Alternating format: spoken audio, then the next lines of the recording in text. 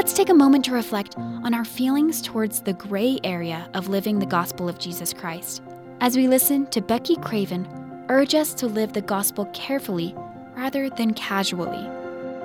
I once saw a sign in a store window that said, "Happiness, $15. I was so curious to know how much happiness I could buy for $15 that I went inside to see. What I found was a lot of cheap trinkets and souvenirs. Not one thing I saw could possibly bring me the type of happiness that the sign implied.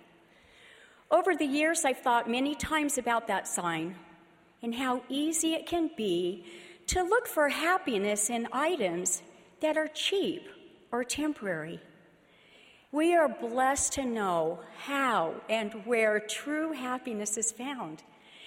It is found in carefully living the gospel established by our Lord and Savior Jesus Christ and in striving to become more like him.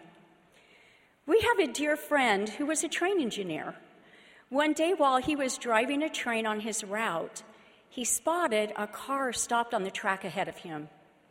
He quickly realized that the car was stuck and unable to cross the track.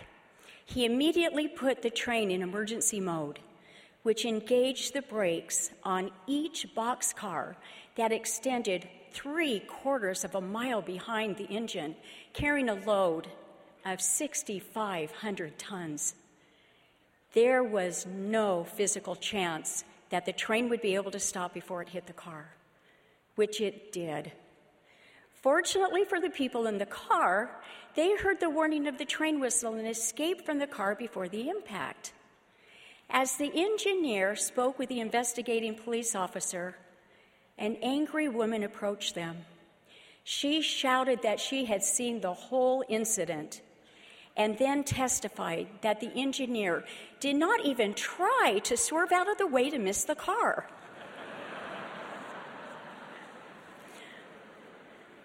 Obviously, if the engineer had been able to swerve and leave the tracks to avoid an accident, he and his entire train would have been lost in a derailment, and the train's forward progress would have come to an abrupt stop.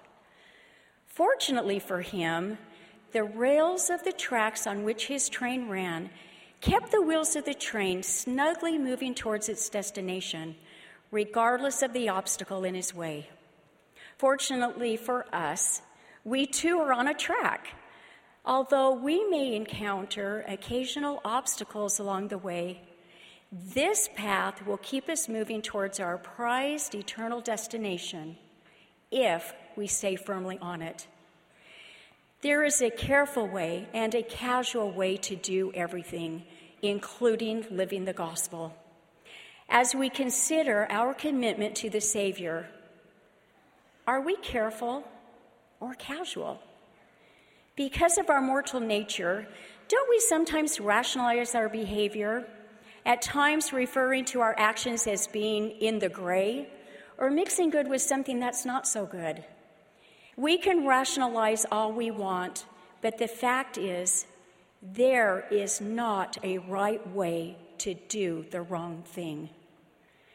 Being careful in living the gospel does not necessarily mean being formal or stuffy.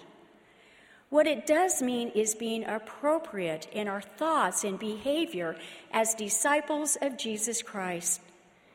I invite each of us to seek the guidance of the Holy Ghost, to know what adjustments we need to make in our lives to be more carefully aligned with our covenants.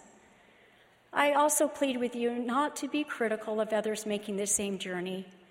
Judgment is mine, saith the Lord. We are each in the process of growth and change. As I reflect upon obtaining lasting happiness, I realize that sometimes we do find ourselves in the gray. Mists of darkness are inevitable as we journey along the covenant path. Temptation and casualness can cause us to subtly divert our course into the darkness of the world and away from the covenant path. For the times when this might happen, President Russell M. Nelson has urged us to get back on the covenant path and to do so quickly. How grateful I am for the gift of repentance and for the power of the Savior's atonement. It's impossible to live a perfect life.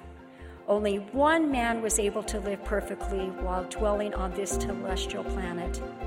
That was Jesus Christ. Can happiness be bought with $15? No, it can't. Deep and lasting happiness comes by intentionally and carefully living the gospel of Jesus Christ.